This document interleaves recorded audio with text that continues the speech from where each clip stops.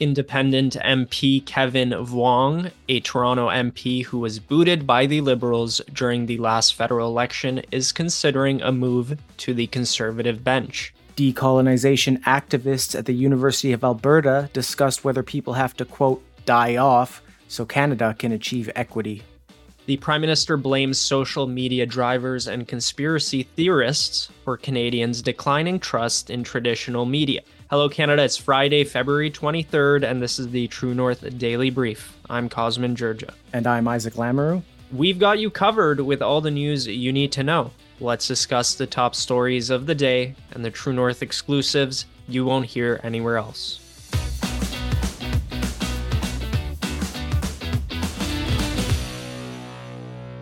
Toronto MP booted by the Liberals during the last federal election is considering a move to the Conservative bench. Kevin Vuong was elected in 2021 despite his ejection as the Liberal candidate following details of a withdrawn sexual assault charge from over 2 years earlier coming to light. He still appeared on the ballots as a Liberal, but went to Parliament as an independent. In an exclusive interview on The Andrew Lawton Show, Vuong said he would like to join the Conservative caucus and run under Pierre Poilievre in the next election.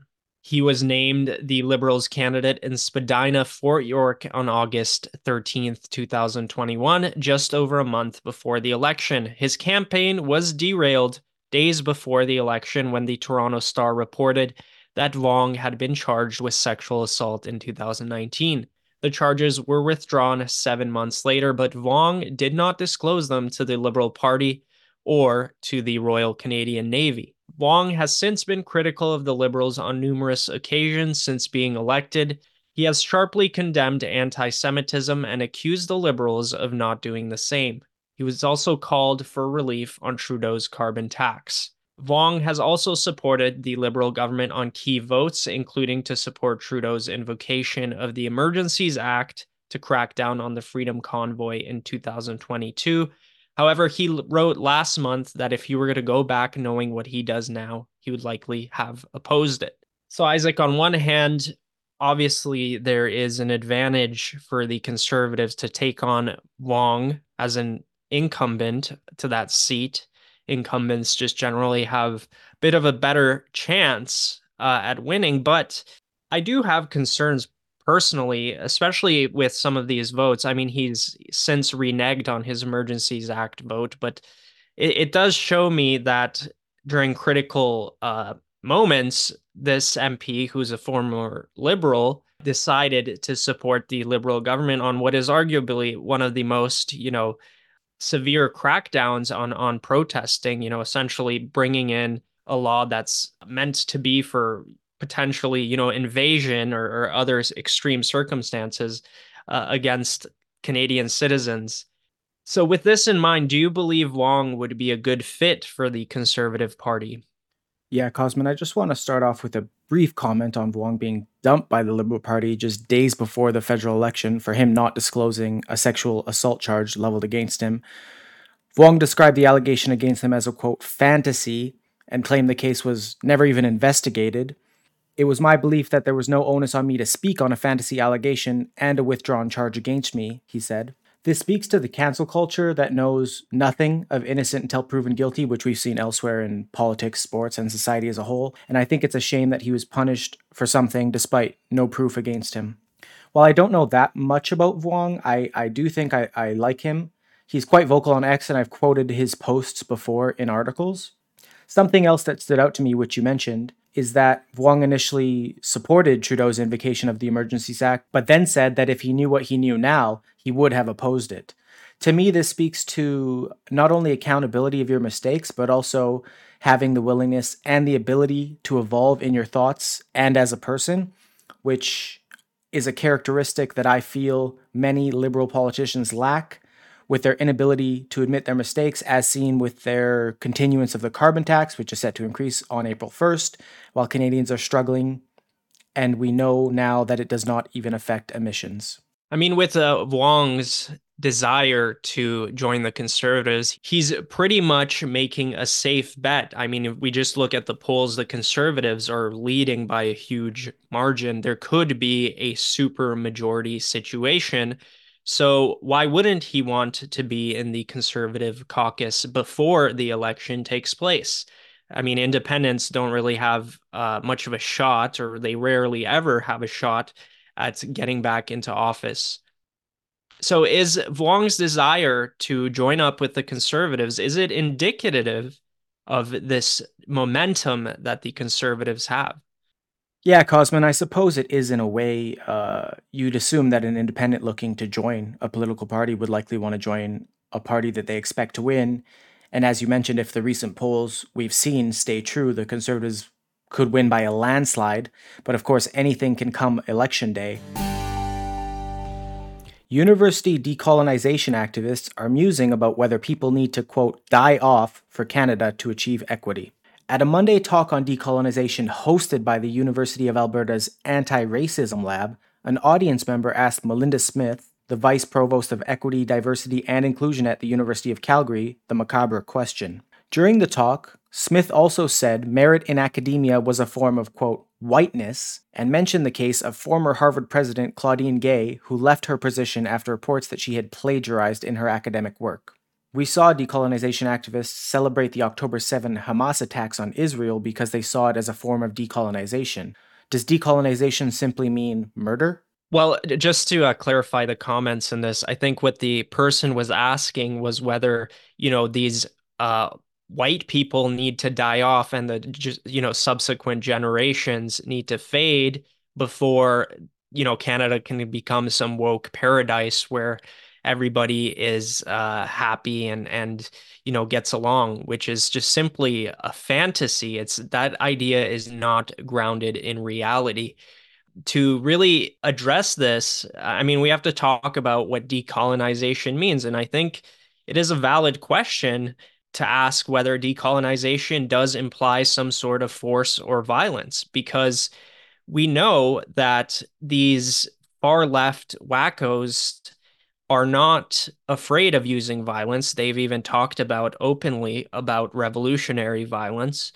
Right now they're constrained, they're afraid of the law and whatnot, but it's concerning when they start to use this kind of language to ask whether a whole group of people should die off before their communist utopia can be accomplished. And they always insist that this is not the case, but time and time again, you find this language surfacing. So to me, that implies that this is just the underlying intent. They can dress up their, ideas all they want, but decolonization, this idea that we need to give the land back, is simply impossible in any realistic scenario without people using force, or rather the government using force, because that's what it would take. What if people don't want to give their land away?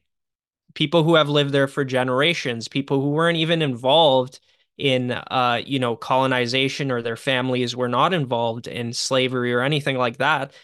What if they don't want to give it away, right? And this is what happens. They require an authoritarian system to achieve their goals. And that's why it is very, very troubling when our so-called leaders and when people in the highest levels of academia, highest levels of government at every single level, municipal, um, provincial, and federal, buy into ideas of decolonization as if they are, you know, just like in vogue. And they don't, sometimes I wonder if some of them aren't aware, or they've been deluded into thinking that this isn't actually what they are talking about. But I suspect a lot of them are very well aware, but they just know that it wouldn't be publicly popular to say that, oh, we are going to use force to decolonize Canada. So, Cosmin, why are universities promoting things like this? How has it been allowed to continue in universities across the country? One of the reasons I think this stuff is so widespread and promoted is because it's very easy to get by and appear intelligent and, academic when you're using this language when in reality, it's a whole bunch of bogus and rhetorical tricks and words that essentially mean nothing. And when you ask these people to identify and define the terms they're talking about, they often get flustered because they don't really know what the definitions are. And the definitions in themselves are meant to confuse and are just a bunch of a verbal mishmash that essentially could mean anything. And so a lot of these professors and students who aspire to be in academia get by through their university education in a lot of these departments, like, in departments of sociology, arts, and other departments, just by speaking this language. And they're not actually presenting any real critical thoughts. They're just engaging in a sort of dialogue with these ideas, which are based on Marxist principles, right? Justin Trudeau says conspiracy theorists and social media drivers are to blame for the declining trust in legacy media. Trudeau made the comments in an interview on Real Talk with Ryan Jesperson, an Alberta talk show.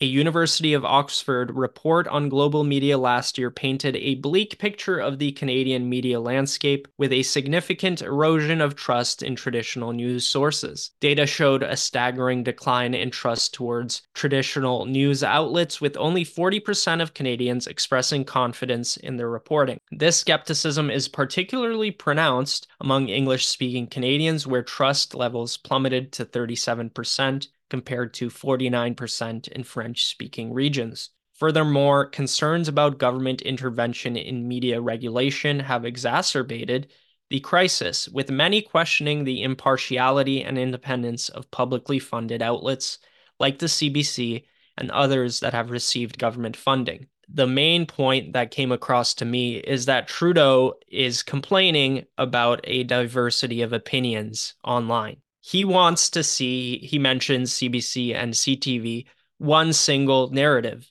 that is controlled by essentially a handful of companies that form Canada's media monopoly. Last time I checked, I think over 80% of the news companies in this country are owned by a select few conglomerates like Chorus Entertainment, Post Media, there's Black Press, and there's also the Saltwire Network on the East Coast. So, who are these social media drivers and conspiracy theorists? And Isaac, why do you think the media is failing in Canada?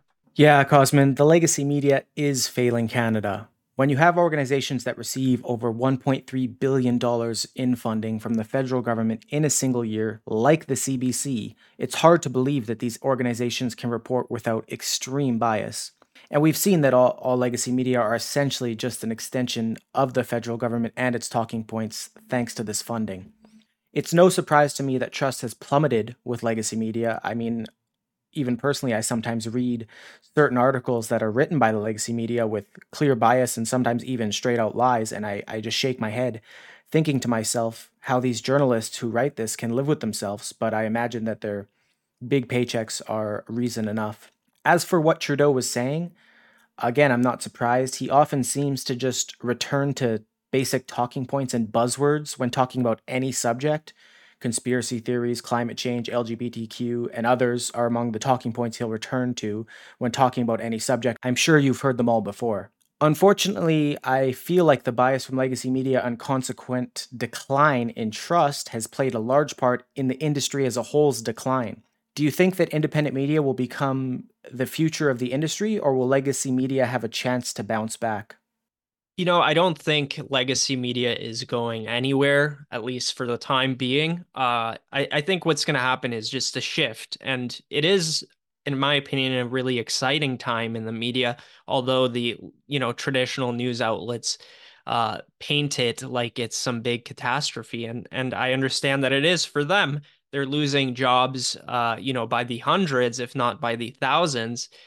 But it's exciting because we're seeing a shift that was brought about by digital technologies, by the rise of social media. And it's akin to the shift that happened, when television replaced radio. And it's not that we don't have radio companies anymore. We don't have radio shows anymore, right? We also have podcasts now, but radio still exists.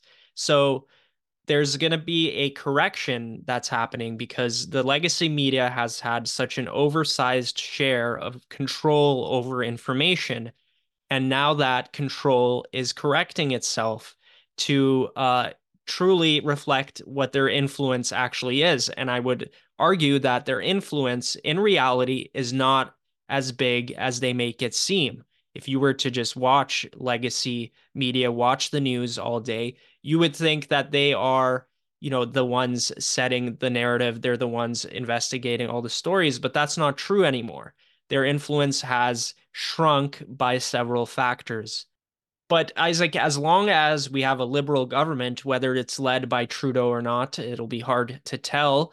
There's been talk that he should step down. Then we will always see the continuation of these handouts from the government and the bailout packages. And I think that's going to continue a decline in trust with Canadians. So, how could traditional media hypothetically reverse this trend? And what will they have to do to gain back that trust? Well, Cosmin, in my opinion, what they'd have to do is transition from a state sponsored media that operates as an extension of the government to an unbiased reporter of factual news, but I don't see a reality where any legacy media would do this willingly. CBC is not going to stop accepting $1.3 billion a year in federal funding.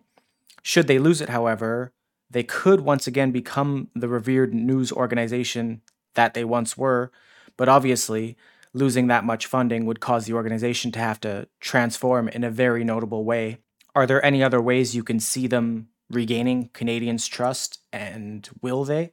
I think we'll see a lot more reporters, credible ones at least, the veteran reporters who are still old fashioned and believe in things like non-biased reporting and delivering facts to Canadians who will actually break off from the legacy media or the companies that they work for because they know what's gonna happen, right? Like their credibility is declining and that's gonna reflect on them, and they're going to start their own thing because now it's easier than ever to start your own publication. There's Substack. Now you can do it on Twitter. You can do it virtually anywhere. And a lot of people are more trusting of those individual reporters than they are of the companies they work for. So I think we could see a scenario where it becomes much more decentralized and we'll have individual voices rather than these big brand media companies talking to people. And to me, that's a good thing. That's it for today, folks. Make sure to check in at www.tnc.news throughout the day for all the news you need to know. Thanks for tuning in. Don't forget to share our work with your friends and neighbors. And if you're able, please consider supporting independent media at donate.tnc.news.